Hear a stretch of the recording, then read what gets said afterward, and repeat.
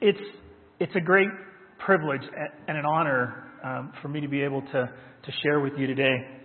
I want to take the first few minutes and just tell you a little bit about us and what we do.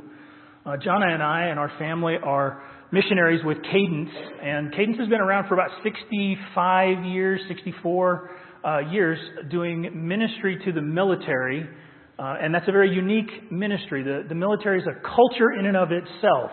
We've been with the organization since 2009, and our assignment is South Korea. We have the privilege of serving the men and women of the Osan Air Force Base stationed there. We absolutely love the ministry. Not so much for Korea, although we like Korea. Korea is not a bad place, but what we love so much about the ministry is God's work that happens there. I did ministry in the States for a while, and then going over there and doing work there, we have the fabulous opportunity to see Christ show up daily, weekly, right? And we get to see these amazing transformations happen in the lives of people. And I think there's a few reasons for it. I kind of call Osan, the Osan area, a perfect storm, if you will. There are a number of factors, all of which I'm absolutely certain I don't know what all of the factors are that go into this perfect storm, but there are a few that make it unique. First, it's an unaccompanied one-year assignment. What that means is that they can't bring their wives, they can't bring their kids, they can't bring their dog, and they're limited to 500 pounds of personal goods.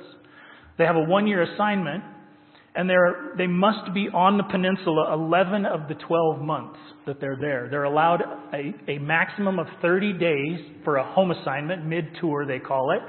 But that's if they have that much leave. If they have 60 days of leave, they can still only take 30.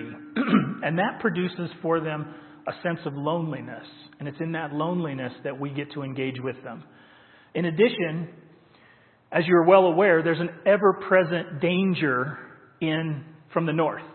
And within 30 days of their arrival there, they're taken to the DMZ. You understand that Korea, North and South Korea, are still at war. There's an armistice agreement that was put in place, but that armistice agreement is ignored by North Korea. And so they're taken to the DMZ to see firsthand what the threat really is. And their job, the mission of Osan is ready to fight tonight. And that's really what they prepare for. They work long hours. It's 12-hour shifts. And there's this ever-present flow of threat that comes out of the north. And so that puts them in a place where they start thinking about their mortality. And then, unlike being in the U.S., there's not quite as many distractions in South Korea for them to get off into. There are plenty of distractions right outside the gate, none of which are good. We have watched several train-wrecked marriages and train-wrecked lives and ruined careers. We've seen plenty of that. But you get much farther than right around the base, and you have culture barriers, you have food barriers, you have language barriers, and a lot of them don't venture out too far from the base. And so there's this microcosm, if you will. And it puts an intense amount of pressure on them. And what we see is that where in America there's a lot of folks walking the fence. That's what I like to call it. Their faith is this sort of part of something that they do, right? It's not really who they are. And so they're kind of walking this fence between a life with Christ and a life with the world. And what God does in Osan is He just kind of gives them a kick and boots them right off the fence.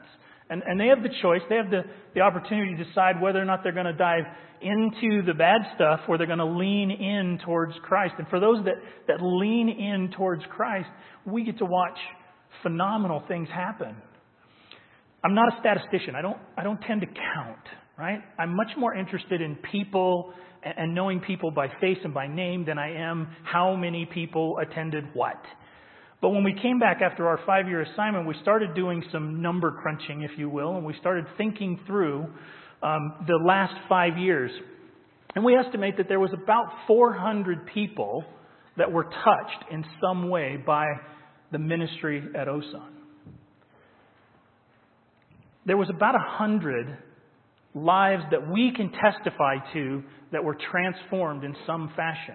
those that didn't know the Lord that came to know the Lord, those that thought they knew the Lord but didn't have a personal relationship with Him and came to have a personal relationship, those that had a faith that was nominal, that wasn't an active part of their life, and they moved in towards an active faith.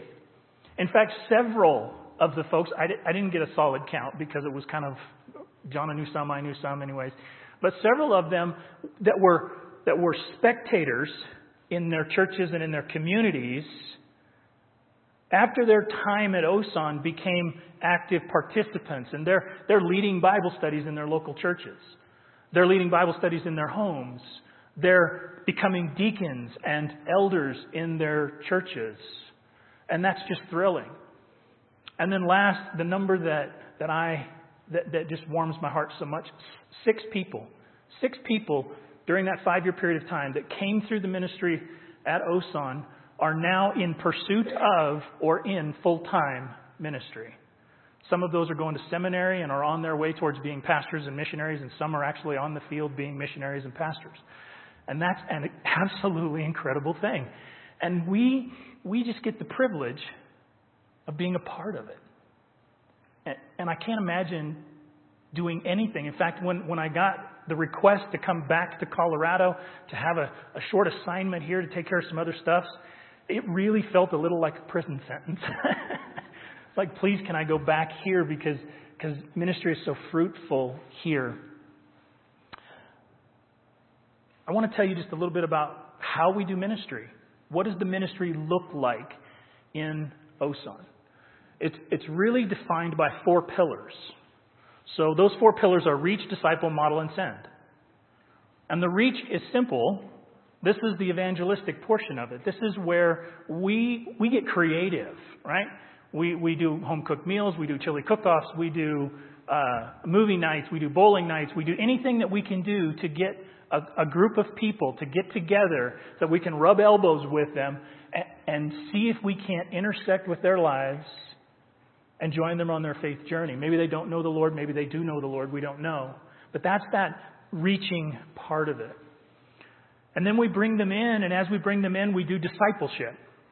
And this is where the bulk of the ministry happens. This is the piece that resonates with me, and I'm going to talk a little bit more about this going forward.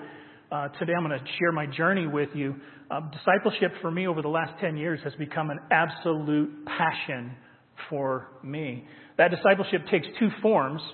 It's group discipleship, that's Bible studies, church, those kinds of things. And then there's one-on-one discipleship. And it's in that one-on-one discipleship that we see great traction. Because in that squeeze box, I mean, think of this. Think of this. I don't know if the first time I ever encountered this was the first place that I ever cut a disciple loose.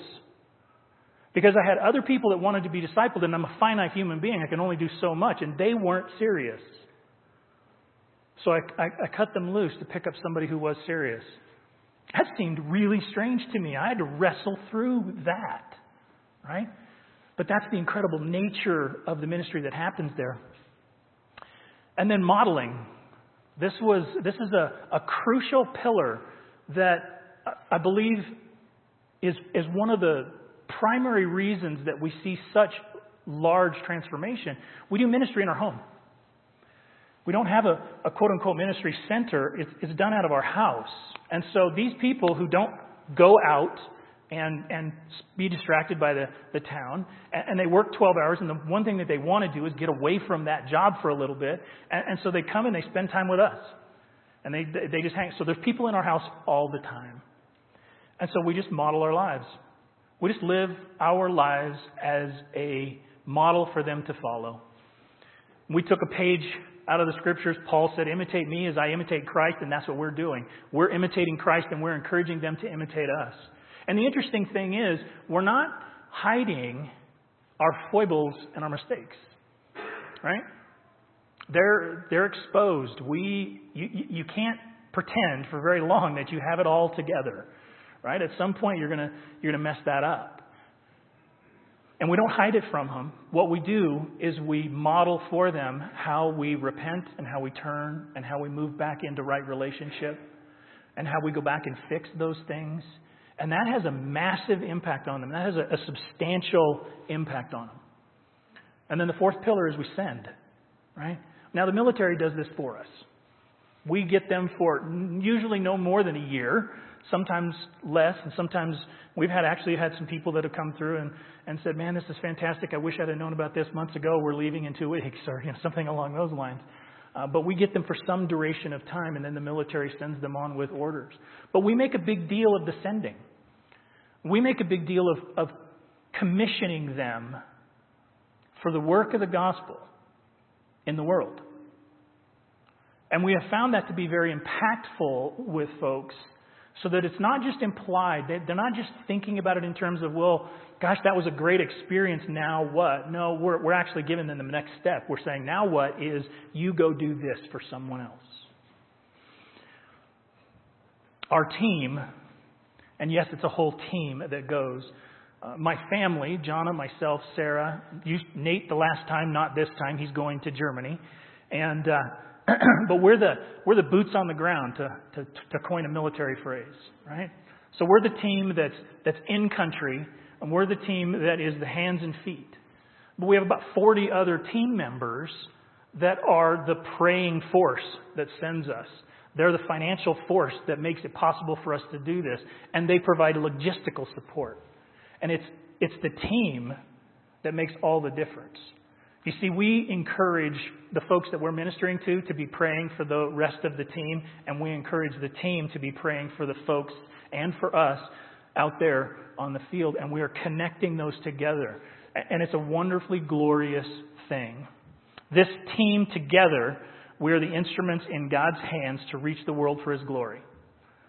And as Pastor Matt said, in a couple of months, we get the profound pleasure of going back for another 5-year assignment. And we're just thrilled to be able to do that. So I thought today I would take the rest of the time and I would talk about the Great Commission. Seemed appropriate given the nature of who we are and what we do and the journey that we've been on for the last 10 years or so. And that can be found in Matthew 28, verses 18 through 20. Let me open us in prayer first. Father, thank you so much for creating us, and thank you for redeeming us, and thank you for giving us a mission. I admit, Lord, that I've been on this journey for over 10 years now, and I still am amazed. I'm grateful, but I am amazed that in your infinite wisdom, you decided that the instrument, the fallen, finite, frail humanity, would be the instrument that you would use to take the gospel to the ends of the earth. Thank you for the privilege. In Jesus' name, amen. Matthew 28, verses 18 through 20. These are very familiar, certainly to this group. These will be very familiar to you. And Jesus came and said to them, all authority in heaven and on earth has been given to me. Go therefore and make disciples of all nations, baptizing them in the name of the Father and of the Son and of the Holy Spirit, teaching them to observe all that I have commanded you. And behold, I am with you always to the end of the age. Often, as I encounter and I hear teachings on this passage and various different things, all too often the emphasis is on the go. And that's not the primary imperative or command in this passage. The command is to make disciples. The emphasis is not on the go. Right? I've taken a moment, I reworded it. I just kind of rephrased it. And hopefully this will kind of give you a little bit better perspective of without having to do all the exegetical work, this will give you a little bit of perspective about what he's talking about here in this passage. Let me just read it. Therefore, since I have all authority in heaven and on earth, I command you to make disciples as you go throughout your life, baptizing them in the name of the Father, the Son, and the Holy Spirit. Teach them to obey the commands I have given you, and I will be with you to enable and empower you to do all that I have commanded you to the very end. You see, the Great Commission is to make disciples. And it's in the context of going, which is simply wherever God placed you at whatever juncture you're at. We are called to make disciples. God ordained that this would be the way through this great commission of making disciples, this is how he will reach the ends of the earth with the gospel message. You don't have to go in order to make disciples. If you'll indulge me for just a little while, I want to take you on a journey. And this is the journey that God has taken me on over the last 10 years. And so bear with me. This is actually the first time I ever wrote it down. And I spent several hours cutting pieces out of it to stay within my time because I could be here for a few days. And I know that you want chili at some point.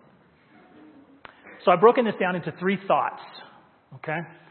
A mission mindset, mission execution, and mission resources.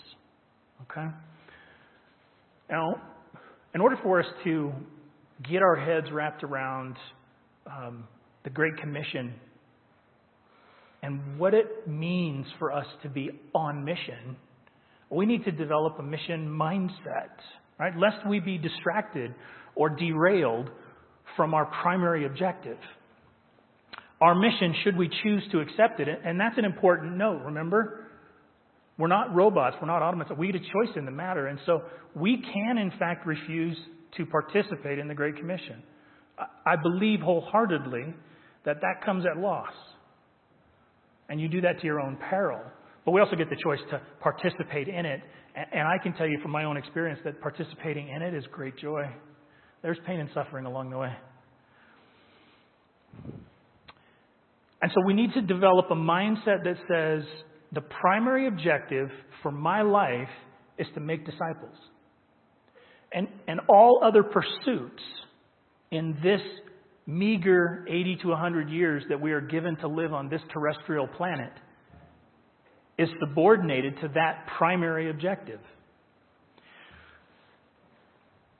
Hebrews gives us some language to help us get our minds wrapped around that. Therefore, since we are surrounded by so great a cloud of witnesses, let us also lay aside every weight and sin which clings so closely, and let us run with endurance the race that is set before us. There's a few things in there. As followers of Christ, His disciples, as it were, we're given a race to run. And the attitude that we should have is an attitude of winning the race. And in order to have an attitude of winning the race, or to be on mission, if you will, to use some military phraseology here, to be on mission means that I don't allow the distractions of the world to overtake the primary objective. Paul says it this way in 1 Corinthians. He uses some stronger language. He says, "Do you not know that in a race all runners run, but only one receives the prize? So run that you may obtain it. Every athlete exercises self-control in all things. They do it to receive a perishable wreath, but we an imperishable. So I do not run aimlessly. I do not box as one beating the air, but I discipline my body and I keep it under control, lest after preaching to others, I myself should be disqualified." Paul's expressing a need here to be focused. He's expressing a need here to not be sidelined by the many distractions of career and financial security and health and all of those things, but to subordinate those things to the primary objective. You see, if I allow something to consume me, a career path, if you will, if I'm so focused on my career path that I have no time to make disciples, I have lost my perspective. I have forgotten the mission that I'm on, and I've gotten off and entangled in the affairs of the world more so than I should have. Now, of course, we need food, we need shelter, we need clothing, we need transportation, we need all of those things. And none of those things are bad in and of themselves unless they become the primary objective. If they're the focal point of my passion, my desire, my energy, if that's what those are, then we've gotten off track. And we need to realign our focus so that we are single-mindedly after the pursuit of making disciples, and that wherever we are placed at any given time. That's our mission, and that's the mindset that we need to have. Now, a couple of little notes that I want to add to that. First, we're not competing against each other. So as we talk about mission and we talk about a race and we talk about winning or performing the race to win the race, understand that you are not racing against each other. If you're familiar with the parable of the talents over in Matthew 25, I just want to draw your attention to the servant who got 5 talents according to his ability and the servant who got 2 talents according to his ability. And when the master came to reconcile accounts, the servant with 5 produced 5 more, and the servant with 2 produced 2 more. And did you notice that both servants received the exact same reward? Well done, good and faithful servant. Enter into my rest. You see, sometimes we think we need to measure up to some worldly standard. Right? We think of some of the great theologians of the past. We think of the Jonathan Edwards and we think of Charles Spurgeon and even some of the modern ones, John Piper and Tim Keller and some of those guys. And God has given them great ministry to do. It's a tremendous responsibility, and the weight that is on them is incredible. And maybe right now in this season of your life, you have one disciple that you need to be investing in. I want you to understand that when you stand before God to receive your recompense for that mission that you were given, if you were faithful to the disciple that God gave you, then you will receive the same reward as if they were faithful to the many that they were given. So don't look left and don't look right and don't say, I'm not doing as well at making disciples because this person over here has 4 or 5 or 6 disciples and I only have 1. The number of disciples isn't the point.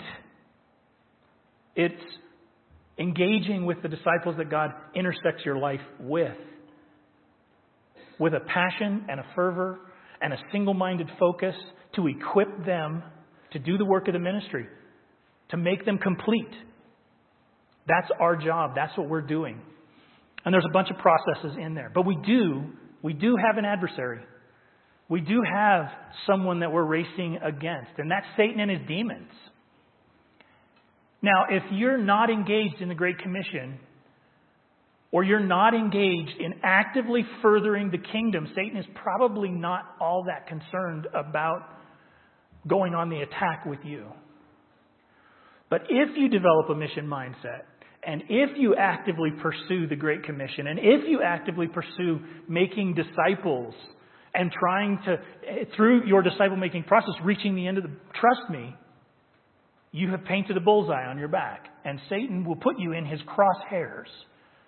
And so we need to be aware of our adversary. Ephesians says it this way: for we don't wrestle against flesh and blood, but against the rulers, against the authorities, against the cosmic powers over this present darkness, against the spiritual forces of evil in the heavenly places. Make no mistake, Satan is focused.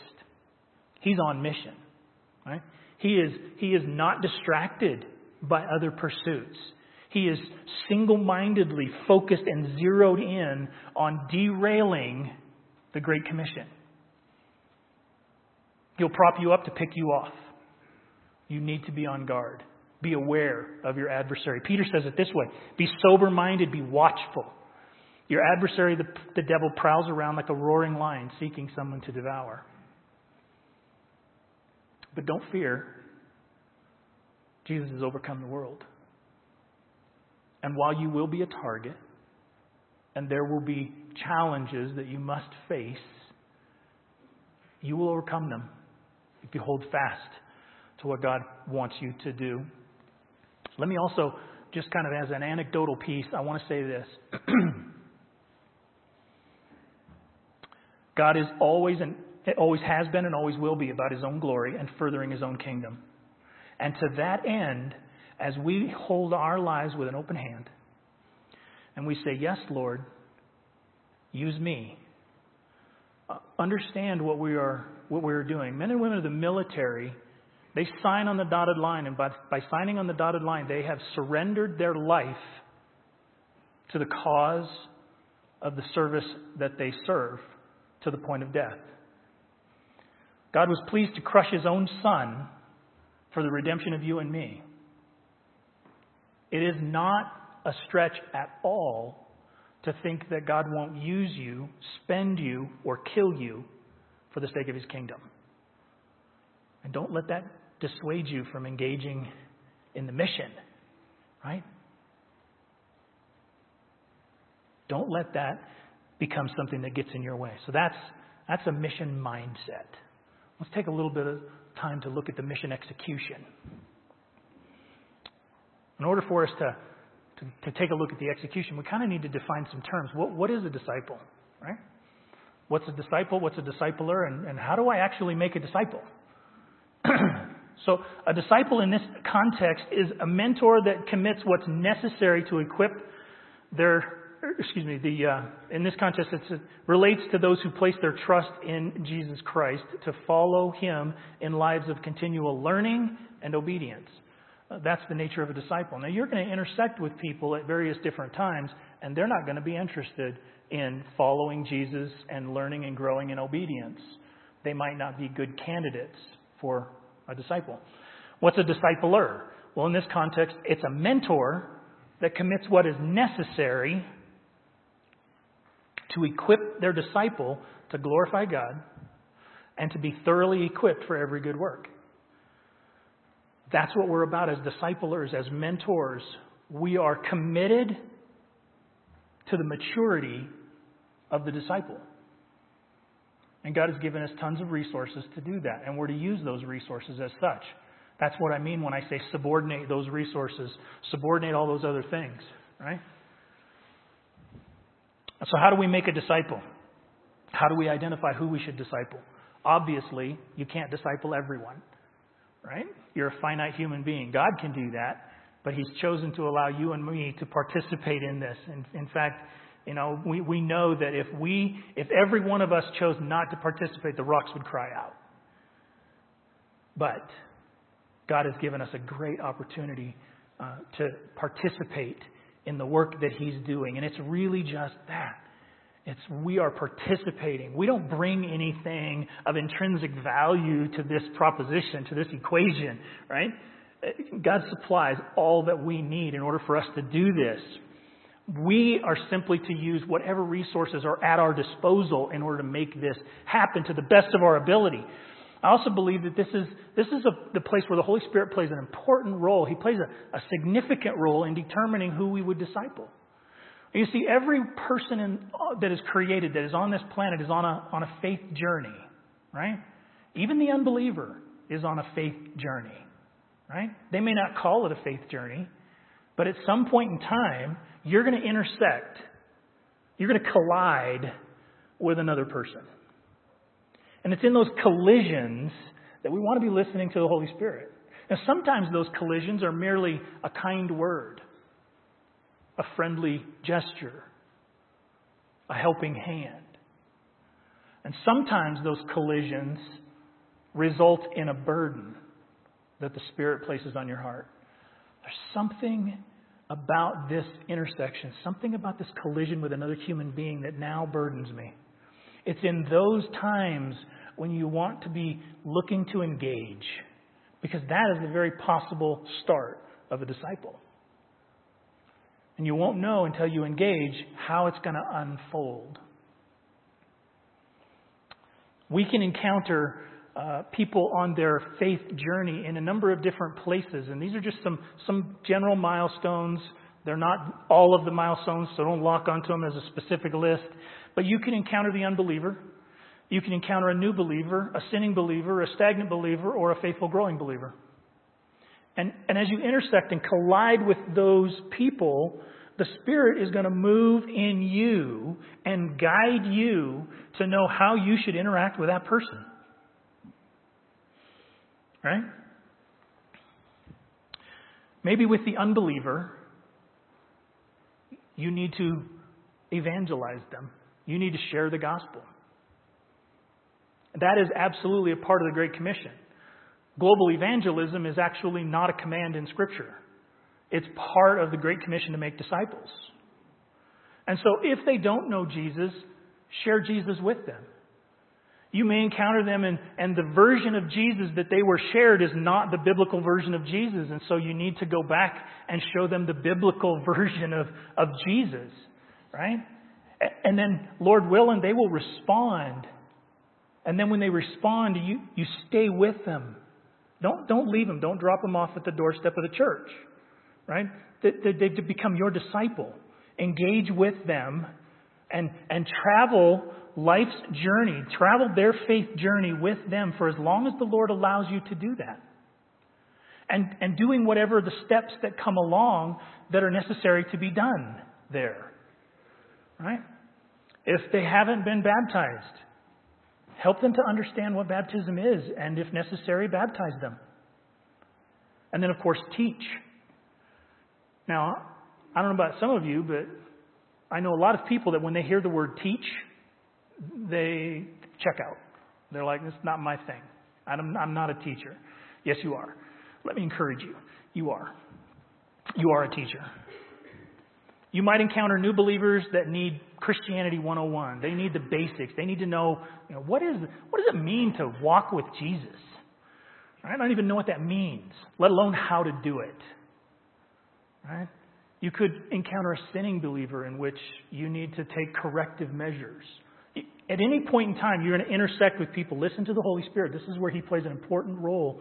Well, He plays an important role in all things, but this one in particular. And the longer, when I started paying attention, right, I started seeing it a lot more. And now it feels so obvious to me. When I intersect the life, right, and the Spirit says, engage, right?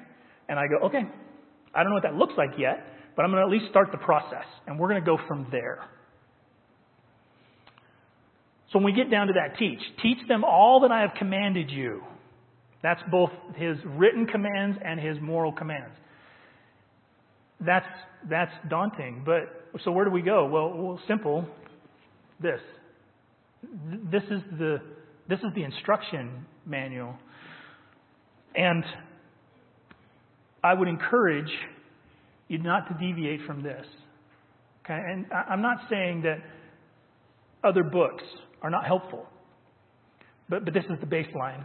This is where we go for the final authority. This is the authoritative word that says this outlines everything we need for life and life abundant. 2 Timothy 3:16 says this: all Scripture is breathed out by God, profitable for teaching, reproof, correction, and for training in righteousness, that the man of God may be complete, equipped for every good work.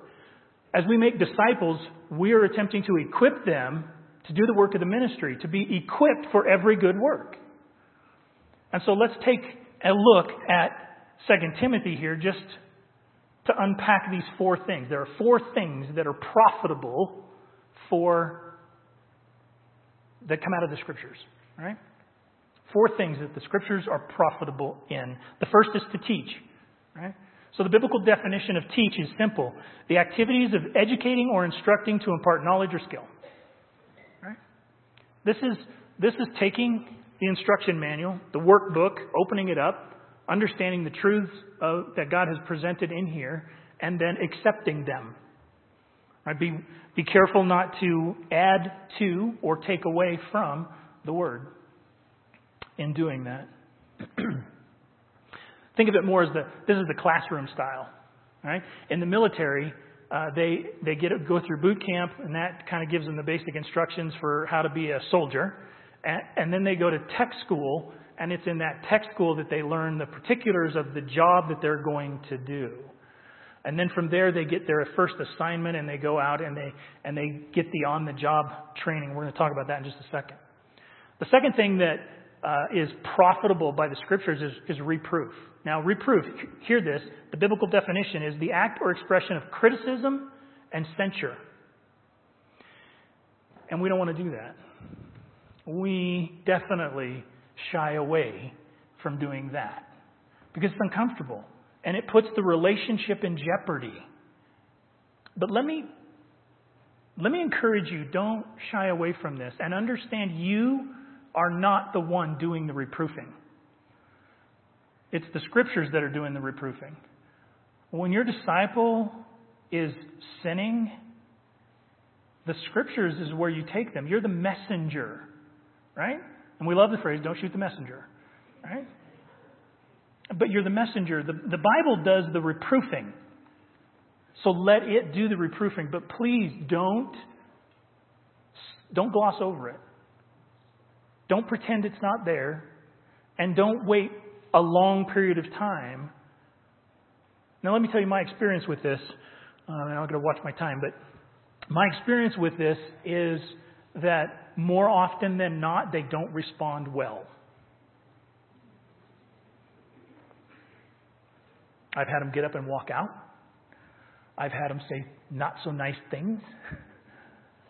But the majority of them, after going away for a little while, they come to their senses and then they come back. And what a beautiful thing it is when they come back and they say, you know what? I was really mad at you. Really, really mad. But you were right. Well, I wasn't right. The scriptures are right. Okay? And they needed some time. So don't be fearful. They've already, as you've taken them on as a disciple, they've already given you a tremendous amount of influence and trust. They've opened their lives and they've let you in to speak into their life. Don't be afraid to use the Bible to correct them when necessary, to reprove them. The third thing is correction. That's a little bit different than reproof. Correction is along the lines of training. Correction is defined this way. It's the act of offering an improvement according to a standard, the Word of God, to replace error or mistake. Now, this is different than reproof, because reproof is a stern stop. Don't do that. Correction, where I see this play out a lot is we all have a life experience that we're drawing from, right? And we've all picked up a lot of stuff along the way, and we're all operating out of those experiences and out of the knowledge that we have. And is it safe to say that our experiences are incomplete and that our knowledge is incomplete? And so oftentimes there's sin that's happening, there's errors in theology, there's lack of understanding that produces wrong results. All of that oftentimes is based in ignorance or based in wrong teaching, etc. And so we come to the Word and we go back and we correct those wrong thinkings using the Word so that they have right thinking, which produces a right attitude, which produces a right action, which produces right consequences. And then lastly, training in righteousness. That's the Scripture is profitable for training in righteousness. This is the modeling phase, if you will. If teach is the classroom, this is the coaching.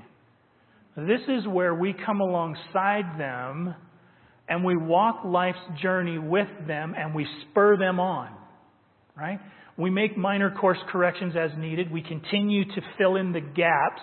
When a military person gets to their first assignment and they're a mechanic on a $35 million aircraft, the Air Force, in its infinite wisdom, does not just simply turn them loose with a toolbox and say, go for it.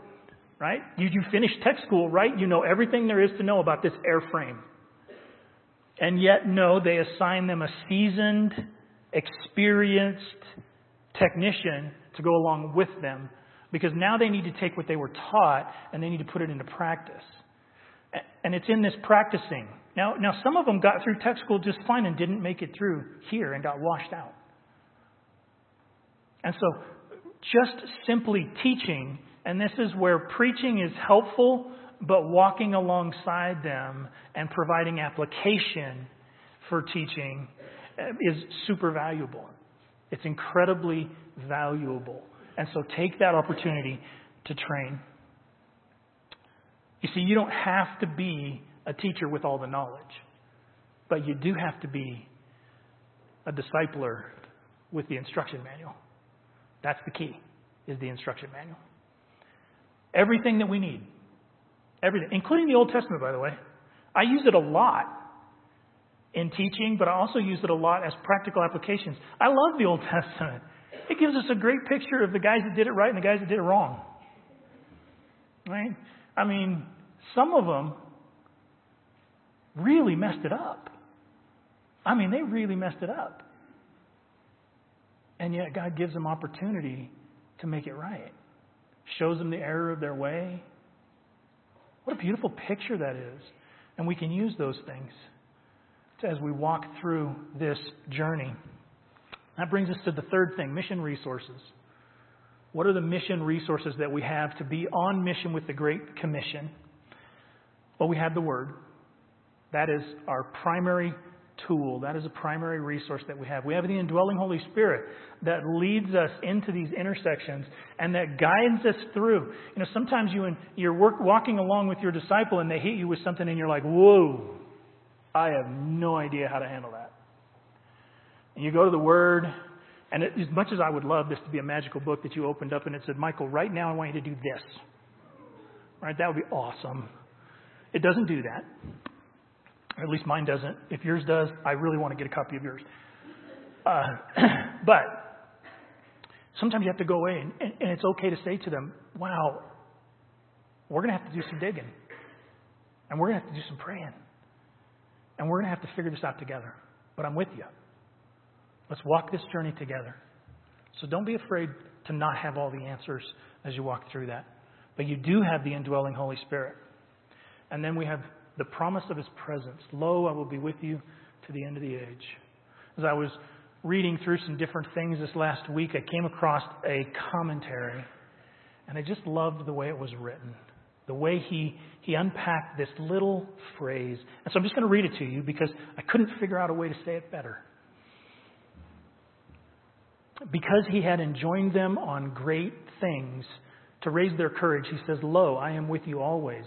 Every word is emphatic. The ascension was at hand. This implied an absence of His visible presence to be replaced by a spiritual presence, more perfect, potent, effectual, and infinite. It is I myself, I, God and man, who am, not will be, but am, henceforward, ever present among you, with you as companion, friend, guide, Savior, and God. I am with you in all your ministrations, your prayers, public and private, baptisms, communions, exhortations, doctrine, discipline, and this, not now and then, not at certain times only, but all the days of your pilgrimage, all the dark days of trial and persecution and affliction, all the days when you are gathered to your rest and have committed your work to others' hands. My presence shall never be withdrawn, not for a single moment. That's the power that's behind the command to go make disciples. That's incredible.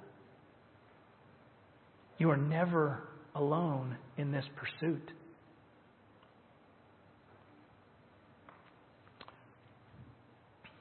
To wrap this up, we are commanded to be disciple makers. And to do that, I believe we need a mission mindset. We need to be aware, alert, prepared, focused, and equipped to execute with effectiveness the mission we have been given. We have the right tools. We have infinite power at our disposal. If God is with us, who can stand against us? To take a phrase out of the military, Semper Fi, always faithful. Shall we run the race that God has set before us with an objective to win the race so that we too will hear the words, well done, good and faithful servant. Enter into my rest. Amen?